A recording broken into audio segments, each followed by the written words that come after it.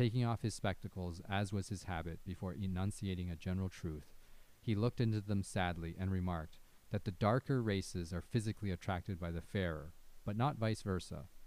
Not a matter for bitterness, this, not a matter for abuse, but just a fact, which any scientific observer will confirm. Welcome to W5H. Who, what, when, where, why, and how. A podcast where we explore ideas through books and discussion.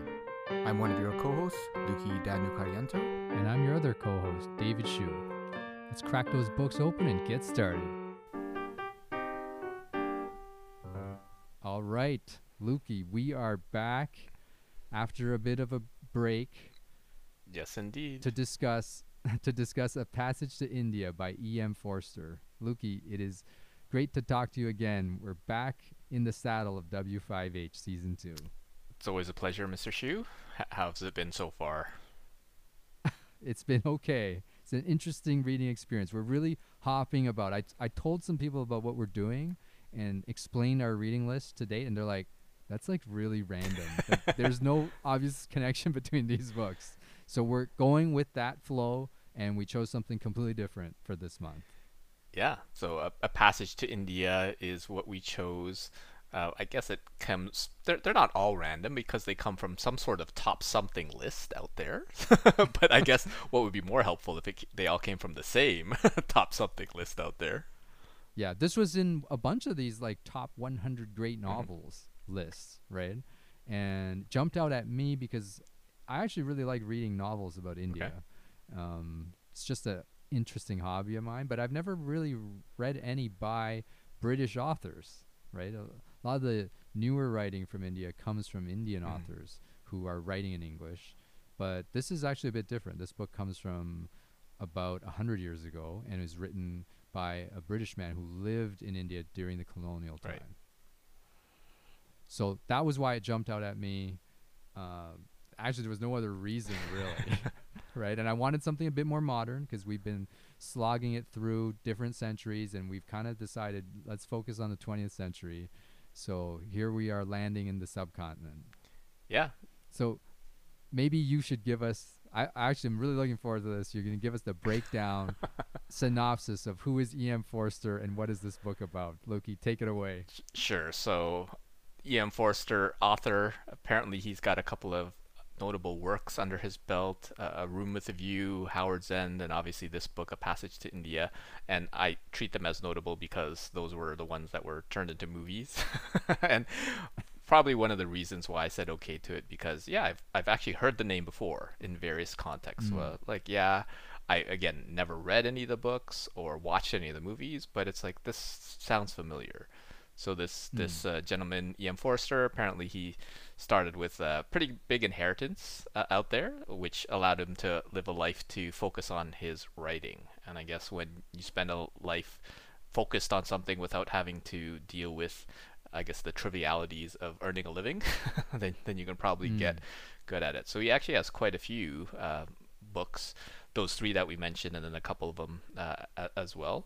As you mentioned, he spent time in India, and I guess some of them are related to his escapades. Apparently, some of his works got him some literary awards, and during his time, he was very much a celebrated author. So he seems like, if it wasn't for this book, it might have been any of the other ones that we could have put.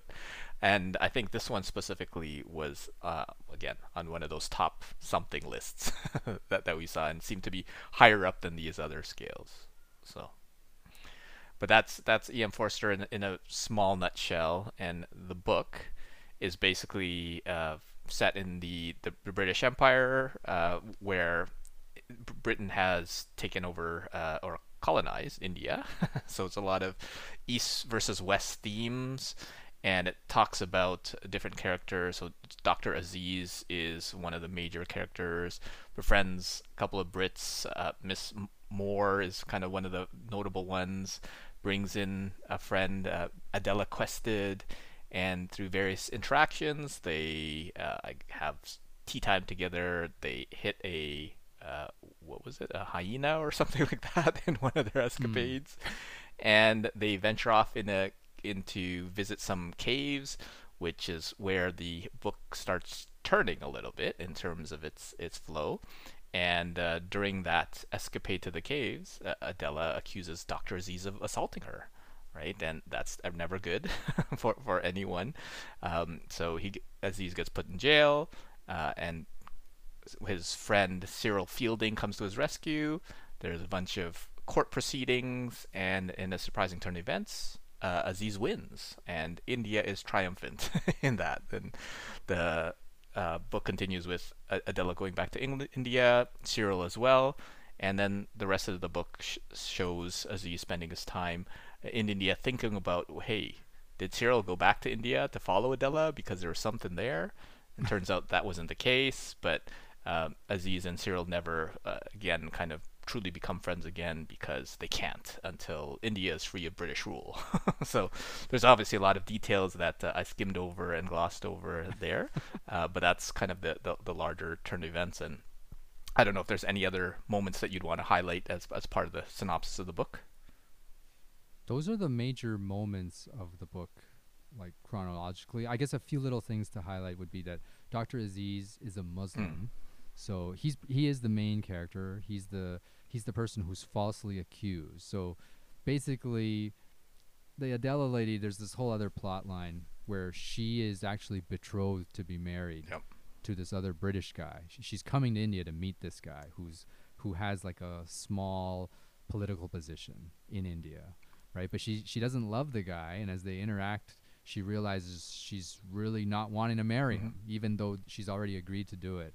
And it's because this is on her mind when they go into the caves that she kind of loses her mind for a bit, comes out of the caves accusing Dr. Aziz of assaulting her. At the whole time as the reader, we know he didn't do it, right? Like the book goes to some extent to really paint a picture of Dr. Aziz as being a kind, maybe a little bit awkward, but generally bumbling, nice guy, right? And now that he's been accused of this thing, this sets off this dynamite stick of tension, like racial tension, right? Because suddenly, this is colonial India. A white woman is accusing a native of assaulting her. Everyone has to take sides. The British people automatically look at the Indians as being subhuman, lesser, lesser barbarians. So this fits their description of what a barbarian would do. The Indian people automatically are going to be on Dr. Aziz's side because, it's basically like the O.J. Simpson case, right? It's not even about the case anymore. It's just about which side you're on and which skin color you have. The one interesting character is this Cyril Fielding person who kind of stands in between this. He's the one British guy who is on Aziz's side. And because he knows Aziz quite well, he's insistent that Aziz is innocent throughout. And there's this whole sequence which leads up to the actual court case where everyone's preparing for the trial. The trial hinges on what Adela is going to say at the trial, but she actually has a turn of conscience during the trial and just basically says, actually, this isn't fair. He didn't touch me. He didn't even come into the case with me. So the case just falls apart, right? And it should be actually a happy occasion for Aziz, and it should be a happy occasion for his friend Cyril Fielding. But because of the way it kind of plays out, they actually end up having a falling out as a result of it. You kind of touched on it in your description. And it just goes to show how complicated relationships are between people of different ethnicities and races at any time, but especially during this tension-filled era in British India. For sure, yeah. A lot of things to unpack in the story, and me not necessarily knowing too much about British in India, and my closest encounter with it. This is going to sound really stupid, but there is a Netflix movie called RRR. And it was set up in colonial India, and it was a very action-packed movie, and I think the movie ended up winning best score for this Bollywood dance thing. Interesting. And it's kind of mirrored a little bit where there was an Indian that befriended a British lady. So I had some hints of that during the middle, but obviously it went a totally different direction. But yeah, I was picturing part of that movie as I was reading the book. So that's just something I wanted to throw in there for fun. So, what did we find interesting about this book? Anything specifically jumps out at you? At the beginning, I mean, to me, it was a little bit. I mean, I didn't know too much about colonial India at the time. So at the beginning, it's city Chandrapur. I don't think I've ever heard of that before. They were trying to be descriptive about like different landscapes. What the city's like. Exactly, yeah. So quite descriptive, but it's like, okay, I don't really have much context into India, so I couldn't exactly picture it, and the movie didn't really help because they weren't really focusing on that side of it. But then it started getting into like the relationship, like the Brits and the native Indians and stuff like that, and like you hear the tensions, the condescension, and all that sort of stuff. So it's like, oh, it must have been a really tough time to live in that time period. And then, yeah, when the accusation happens, like, okay, this is starting to get interesting because what's going to happen? And the tensions back and forth, like you could hear, well, you could read it, I guess, in there. So I found that interesting in terms of the conflict and picturing when this novel was actually written. I could see like, oh wow, this could have been like pretty. Well, you kind of said like the lighting of the dynamite stick, right? It could have been quite an interesting time because I think a lot of the tensions was still relevant during that time and time period, right? What were your initial thoughts as you were kind of going through it? I think thinking about it now, and even at the initial part reading it, I really enjoyed the setting. I mean, I told you I really like reading books about India. Yeah. So when I have a chance to dive into these kind of novels, I enjoy it because it's such a different place from what I'm used to, right? Have you been to India? I have not. I have not. But just like the way the country functions, it seems so chaotic. Like even modern India, right? Not to mention India of the past.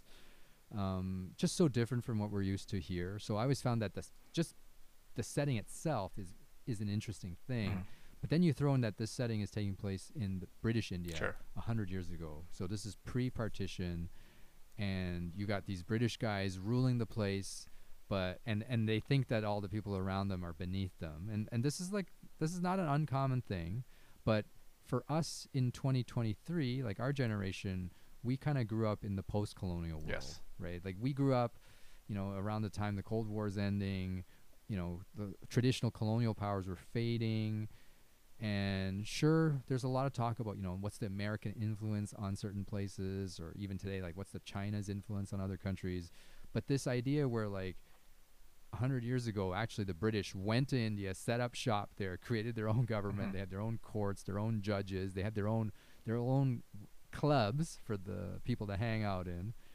And that's different from what we think of today when we think about how countries interact. In 2023, there's much more this idea that, countries are entitled to have a bit of say, in terms of who rules them, right? A lot of these smaller countries, or I guess in India's case, not even a small country, a large country, they did gain independence at some point. And we're still dealing with racial issues. We're still dealing with racial tensions, but not in as overt of a way as it did when the actual colonial power was sitting right there. Sure. Right? So I quite like the setting of the book. That's probably what I'll take away from this thing is it paints a very interesting picture of a very specific time period, a very specific setting, and really takes us into colonialism. Like, I feel like our generation, we think of colonialism as this chapter in a textbook, right? The British ruled these countries. The British set up in all these islands, right? The British set up in India, and they set up in Hong Kong. But we don't think a lot about the actual day-to-day life of what people live through, right? If you were Muslim, if you were Hindu, or if you were white in these countries, what was your day-to-day existence like? And how could you, navigate all these tensions that were existing on an ongoing basis? So I thought that the book really does paint a very interesting portrait of that tension. Yeah, and I guess what came to mind was, I don't know if it's a parallel universe or setup where the colonialists are kind of like the 1%, like the high net worth folks, where they have their clubs and their country clubs and the golf courses and stuff where Mm-hmm. they hang, and the lesser, the middle class folks wouldn't be necessarily allowed in there, right? So that would probably be the closest thing that we have to it right now. But Pretty close, right? yeah, Like you like it almost feels like, okay, we don't even need the colonial aspect of it. These tensions still yep. exist, and it's sort of one of these examples of same as it ever was, same as it ever will be. That's just the way the world works. Yeah, I was chatting with a friend, and they were talking about their respective group of friends, and they have some folks that are kind of high net worth people, and they were recounting their lives and how unrelatable it is because they went out and they were to buy their latest artwork piece, and they weren't sure whether to pay tens of $1,000s of it or like close to a Mm. hundred, and it's just like, what, you don't have to deal with that problem either? It's like, no. That's not something I generally wrestle with on a regular basis. So it kind of pointed into, there are different parts of the world that some people are in, and you might be completely excluded from it because they're in their gated communities, countries, clubs, and they function in their world, and you function in those. So I can imagine that even in something like colonial India, you would live in yours. Yeah, you hear of these folks that are in these clubs and have these uh, very opulent parties, but yeah, to experience it would be a totally different thing. Right. And it's always these interactions along the borderlands, Hmm. right? The Yes. people who are making contact with the other group, they're kind of leaving the club or they're leaving the mosque and they're interacting with one another. Yes. That's when things start to happen, Yeah. right? And I thought E.M. Forster did a good job of illustrating this whole tension by using the story of this doctor and this assault. It tells a lot. Yeah. What I found was interesting is the whole. I guess towards the end, it seemed, to be honest, a little bit anticlimactic, where the whole court case was just like, oh, sorry, I can't remember, or he didn't actually touch me. It was kind of I like the think whole there's thing. like another 100 pages after that, Yeah, that's a right? big chunk of the Yeah. book that continues on, because I thought it would kind of progress and that would be the final climax, but no, there was a whole bunch more story afterwards. Mm-hmm. Well, the story afterwards I thought was kind of interesting Mm. because the easy explanation would be that once he gets absolved, right, freed, then Dr. Aziz would go on being good friends with Fielding, the Yep. only guy who supported him. But actually, he becomes deeply suspicious of Yep. Fielding because I guess it does make sense in the sense that he's deeply suspicious of all white people going Sure. forward. So it would be very difficult for him to really befriend anyone. And then he hears a bunch of rumors about Fielding taking up, you know, the accuser as his mistress, which turns out to not be true, but he thinks it's true. It's enough to basically damage the relationship irreparably Yep. going forward. I thought it was interesting because it could have been a much easier thing to write, or like a really straightforward line if they just made Aziz the hero, but they actually made him kind of a more human Mm. in a way, as a person who couldn't really get over this thing, even though it had happened to him and he'd been absolved, that ultimately there are still long-term consequences to this thing. And I think the writer really resisted the urge to oversimplify any of the characters. Like Aziz, he's wrongfully accused, didn't do the dirty deed that he was said to have done, but he's still a bit of an oddball by the end. And you kind of feel like, he's not a perfect person. Fielding is not a perfect person. They all have their flaws. So I thought he did a really good job of painting the actual human being elements of it. Whereas if we're watching like a Hollywood movie or a Bollywood movie version of this, Sure. it would be much more straightforward. I felt like the characters here had some real back and forth tension to them. Yeah, and I guess it speaks to the humanity, or the truths in humanity, because as you said, the story could have pretty easily or cleanly be finished after the court case, maybe a little bit of wind down, and then Mm. done. But I think it does add to maybe the rest of the human condition, where like Yeah. sometimes like that has a scar and leaves a scar, and you may or may not be able to recover from it, which causes other issues or other adventures later on. Maybe not issues, but just some things that you need to be concerned about. Mm-hmm. Mm-hmm. I felt like so my big thing was I thought that the setting and colonialism itself was a really interesting thing for us to take a look at as modern day people, because we kind of forgotten about this. I also thought that the characters were really well painted. Like I said, they have multiple sides to them. Aziz stands out because he's just he pulls a lot of different emotions out of you as a reader. Initially, you sympathize with him. He just seems like a nice guy. Mm-hmm. And then when he gets falsely accused, because of this, you just feel like, you're on his side and you want justice to be done. But then, and actually during the whole time where he's in prison, you're not with him. You're following the story through the eyes of everybody else at that point. Then you return to him in this final section when we're just hearing what he has to say about life in the aftermath of being absolved. And we're like, you know what, this guy is a bit of an arse at this point. And he really should let it go. And like his buddy helped him a lot and he just can't see that. And he's just become kind of like this bitter old man. But that happens, right? And I thought that actually was a very well thought out, well-rounded character. Another character that I thought was really well developed was actually the accuser, Adela, right? This type of character could come off really heavy-handed in a lot of books, right? You kind of thinking, okay, it's a ditzy female falsely accusing a dude of something. But actually, E.M. Forster paints her in a pretty realistic light. You could see how this could actually happen to somebody, especially like a young person with a lot of pressure under them. Maybe they're not fully, mentally there. They're going through a lot of stress. And yeah, false accusations end up happening, right? And it seems plausible to me. And everything in this book seems pretty plausible. Mm-hmm. I guess we've lived through like O.J. Simpson and all these crazy things and false accusations. These things, this is the world that we live in.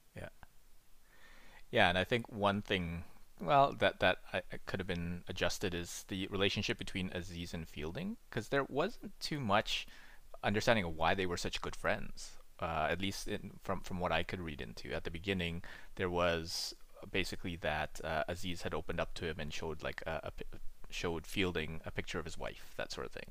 But other than that, like there wasn't too much. So maybe a little bit more. I guess Fielding was known to be the person who was very open towards Indian people. Sure. Right? Out of all the white characters, he's the guy who's like actually friends with them. He's the guy who doesn't care that much about status. Yeah. And so he kind of goes against the grain. I feel like as the reader, because I think the book is written for Westerners, the reader, we're supposed to take Fielding's point of view, right? So we're supposed to take Fielding's point of view that Aziz is innocent. And I think Forster is able to convince us of that. But it doesn't seem to need to show a lot of evidence of it. I guess because of the way he painted Aziz's picture to us is sort of like how Fielding would have seen him. Yeah. And it's enough for us to realize, okay, he's not guilty. He's a bit odd, but he shouldn't be guilty of this crime. Yeah. And then another point of confusion for me was kind of the namings, where sometimes they use their first name, sometimes they use a second name, and not for me taking a while to realize that that's actually the same person. Where it's Adela Quested, so they talk about Adela and then they talk about Miss Quested, and I thought for a while, a couple of pages, that they were the same person. Then after, different people, and then going back, and then Fielding and Cyril, where that was a little bit quicker because I was aware with the different names. But overall, I mean, yeah, you could definitely see the character build up and E.M. Forster painting the picture of all of them, which, yeah, I mean, me on this journey to have my eyes opened and being more into like literature and humanities, I can see better pictures being painted of all the different characters and the development as well as kind of go into the development of this of all these books and getting more cultured in the process. So one thing I will say about Adela's character, which I found really humorous, is that the book goes to great lengths to tell you as the reader that this British woman is very ugly. Right? That's true. Yeah, it's specifically like not ugly. She's just not pretty. She's not attractive, and this actually becomes a thing. Yeah, right. They're like, is it possible that Dr. Aziz wouldn't be able to hold back even with any British woman, even this ugly British woman, right? And so, but you know what? We laugh at it. This is the kind of stuff that people actually think Sure. all the time, right? Like people who I'm sure the colonialists are looking down at the Indians and who's attractive, who's not, and the Indian people are looking at the white people doing the same thing, because this is what human beings have done for all eternity. And it comes out in this really crass, nasty way when the tension explodes. But this stuff's all real.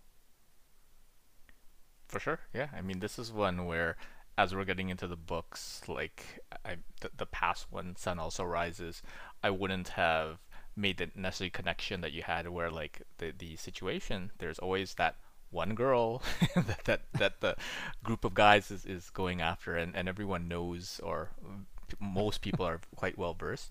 So in this one, there's, well, could there be someone where someone, irrespective of their looks or whatever, could be accused because of different class, different whatever? I mean, the ruling class can always point the finger at someone, and they'll be This is sided one of on. those, it's like, he hooked up with her? No way. Yeah. Absolutely not, right? Like in your mind, you have all these different, classes set up based on appearance and looks, and then you're trying to pass judgment. I mean, that's how we function as people, and it's crass, but it comes out here. So totally. Yeah. And another parallel that I was drawing is, I wonder if like E.M. Forster basically lived the life of like Hemingway's character, where, oh, let's just gallivant and write books, because he had a significant inheritance, so he could just vacation and go elsewhere. Obviously, he would have not gone to Spain; he would have gone to India instead. But he could have wrote about his travels that way. You didn't mention this in your bio of the guy, but I read in the preface of the version of the book I had that E.M. Forster was actually a closeted gay man. Yeah. And that informed a lot of his position about things, right, as he wrote his books. At some point, apparently, he wrote a novel that was about a gay man, and he knew that this would never be able to be printed. But you could kind of see that even the action of writing this particular book is, in a way, because he is taking us through on Dr. Aziz's side, Sure. that he's siding with the people who are the minorities, Yeah. right? And it makes me think that, himself as a gay man who couldn't come out in that time, in that day and age, that that would contribute to him feeling, empathy for people who are marginalized, like himself. Yeah. I mean, you can definitely see the support for call it the underdogs of the world, to say, okay, yeah, they have lives, they have families, they have they love people, they care for people, just like the ruling class, right? So they shouldn't be put into a lesser box just because I don't know, they were quote unquote conquered or whatever. Another thing I found interesting, and this is the one part of the book that I kind of sometimes makes me cringe a little bit, is you can hear it in E.M. Forster's voice. At various points of the book, he makes these assumptions about Indian people, right? Like Indian people are emotional, right? Or how would Indian people process a complicated situation? They would, and then he'll risk like a stereotype, right? And this happens a bunch of times where he contrasts the two cultures, and I feel like that's always the tendency. If you're living in a place where there are different groups of people, that you'd start to generalize. Like in Toronto, where we live, you'd be like, oh, Chinese people are like this, and the white people act this way because they're white, and the Middle Easterns have a certain viewpoint, and then you just end up making these assumptions. That kind of stuff in this day and age doesn't fly so well, Right. and nor should it. I feel like the book actually goes to great lengths to try to understand the actual people, but at the same time, I sometimes hear Forster's voice breaking through with some of the comments, which probably are comments that were bandied about by lots of people in that day and age.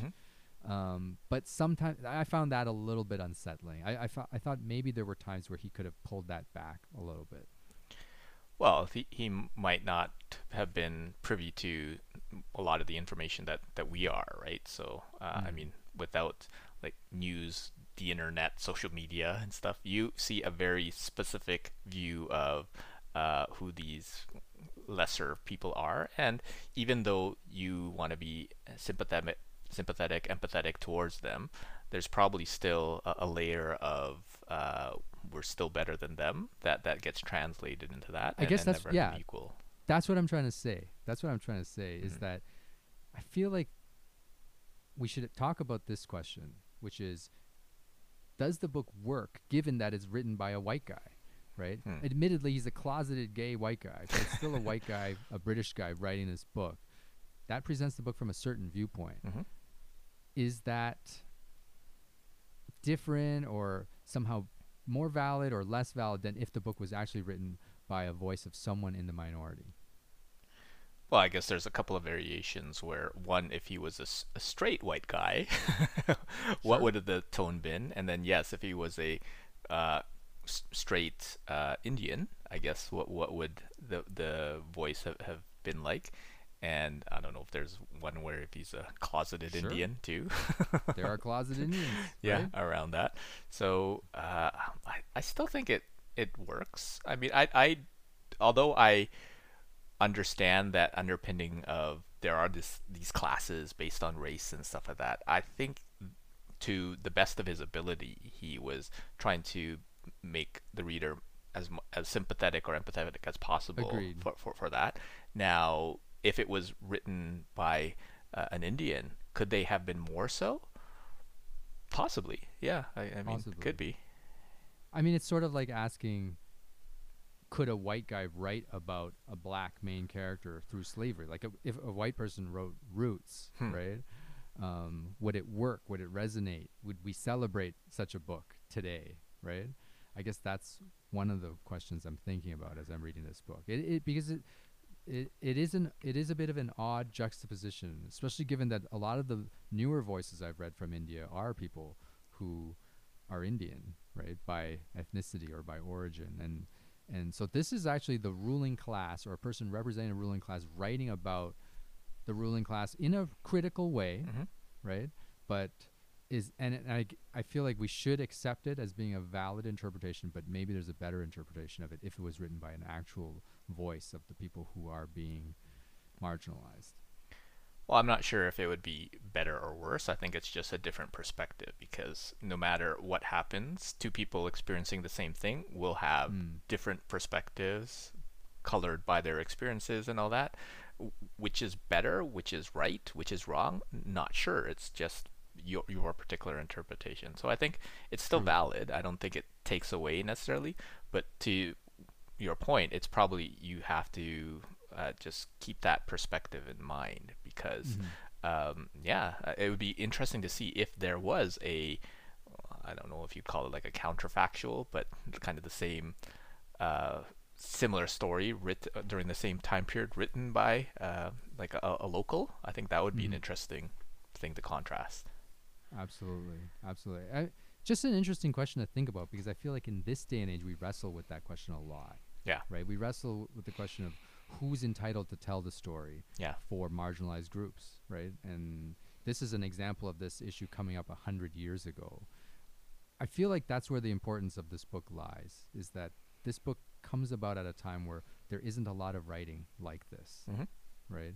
And fortunately, colonialism didn't last, but there aren't that many examples of writing from the dominant group looking back at his group in a critical manner. That was probably the minority of writing at that time. And then if you think about British writing, most of these famous British books that are on these reading lists that we go through, they don't talk about this issue. They don't really talk about racism that much. Racism is kind of like a issue that starts to appear in books more in the early 20th, mid 20th century, I think. And you go back in the 19th century and Charles Dickens isn't really talking about this kind of stuff. So just food for thought. Yeah. It could be one of those groundbreaking things where because so few people were speaking about it, then it's like, wow, what's this new perspective? And yeah, maybe we need to think about things differently. And again, bring it to modern day and pop culture. I'm looking at so many of the, call it like the mainstream movies are like celebrating whatever Asian Black heritage or something. I what pops into my mind is like the whole MCU where you have Marvel and like Black Panther, right? Like predominantly black cast, black director and stuff like that, and then like Shang-Chi, the Asian celebrity and stuff like that, right? But like if they had like a white writer, a white director or something probably wouldn't fly, right? In the same way. So yeah, so those types of things came to mind. Okay, so it sounds like we learned a bit reading this book. Do you recommend other people read this? Like, what's your take on this as a reading experience? Oof. Next question, please. Next question. So if we go back to the genesis of all this, so great books to talk about like something, human condition or what have you, learning about life if you didn't go to school, that sort of thing. Those were some of the criteria that we set out in earlier episodes. I think this is an interesting piece to the puzzle, right? Because again, it focuses on a very specific part of the human condition, and as you mentioned, like there are biases. We're all biased. We're all probably like racist, something ist in some shape or form, and I think that is part of the human condition. So to be able to embrace that, there's a lot of learnings to be taken from here. Now, is this like a must read and you couldn't get it from any other source? I don't know. I'm not too sure about that. There's a bit of action conflict in there, more so than let's say the last one. I mean, there wasn't too much conflict in that last one, but it was a totally different perspective, right? Yeah, and maybe I'm just delaying or stalling to answer the question. Yeah, but right off the top of my head, I can't say it's a resounding yes. It's teetering borderline. I think in the right situation, it would be a book I would recommend people to read. I feel like it needs to be paired with another book about India. I feel like it needs to be paired with like a nonfiction book. Okay. Like, let's say two people sat down and said, you know what, we want to learn a little bit about colonialism, right?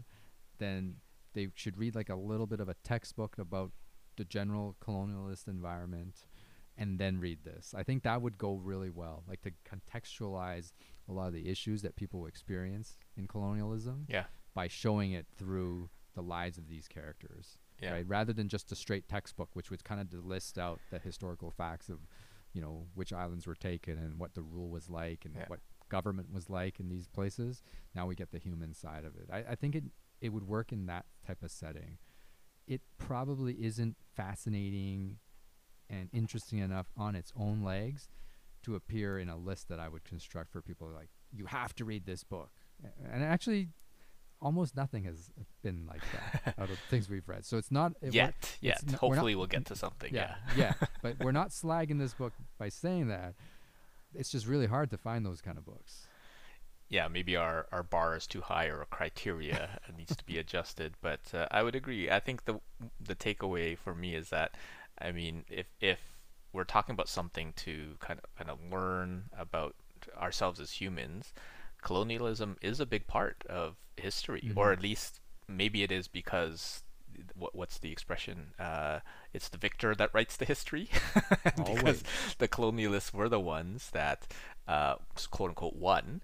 Then the history is based on that, and I'm wondering if there's a different history, kind of as you alluded to, based on the oppressed class and what might have sounded like, and how that would be different than what would be in here. So, and unfortunately, we probably don't have many of those around, but it would be interesting. So yeah, goes back to it's interesting, very interesting topics that are covered, but I can't put this as like a top shelf type of book that's there. So what would you say, the same or something different? Or I would say the same.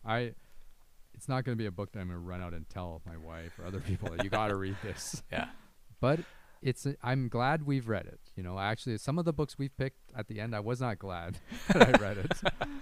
But this one, I'm actually glad I've read. I feel like I learned a bit, and I feel like we've talked about some things that I wouldn't have thought about otherwise, and those are worthwhile things to contemplate. Yeah.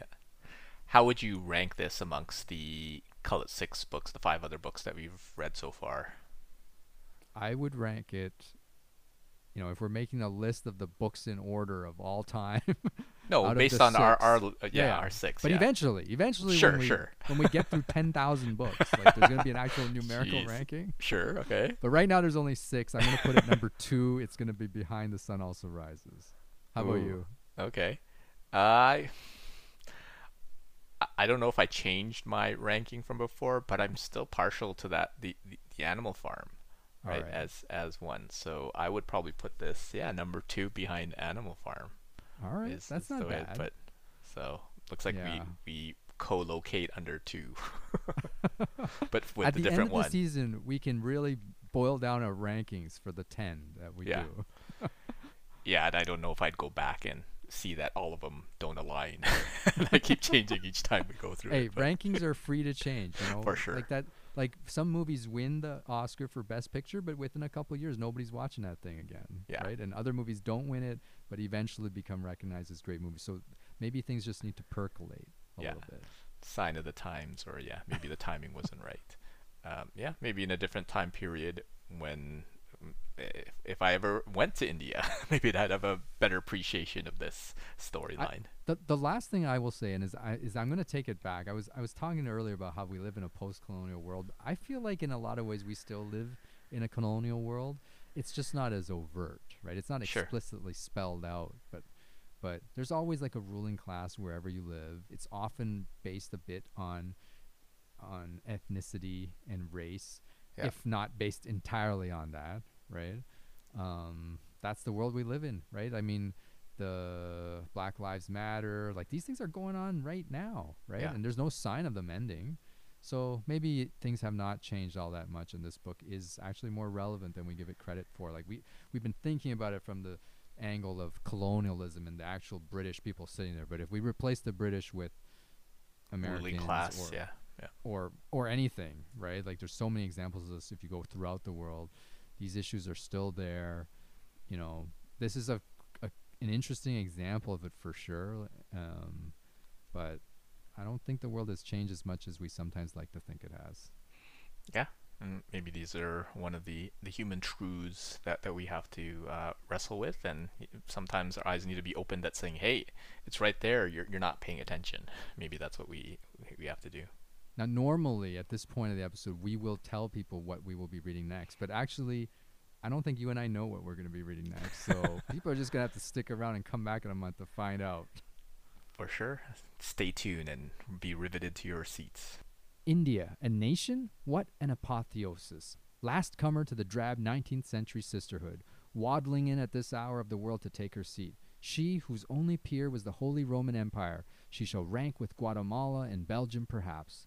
Fielding mocked again, and Aziz, in an awful rage, danced this way and that, not knowing what to do, and cried, "Down with the English anyhow, that's certain. Clear out, you fellows, double quick, I say. We may hate one another, but we hate you most. If I don't make you go, Ahmed will, Karim will. If it's 50 or 500 years, we shall get rid of you. Yes, we shall drive every blasted Englishman into the sea." And then he rode against him furiously, and then he concluded, half kissing him, "You and I shall be friends."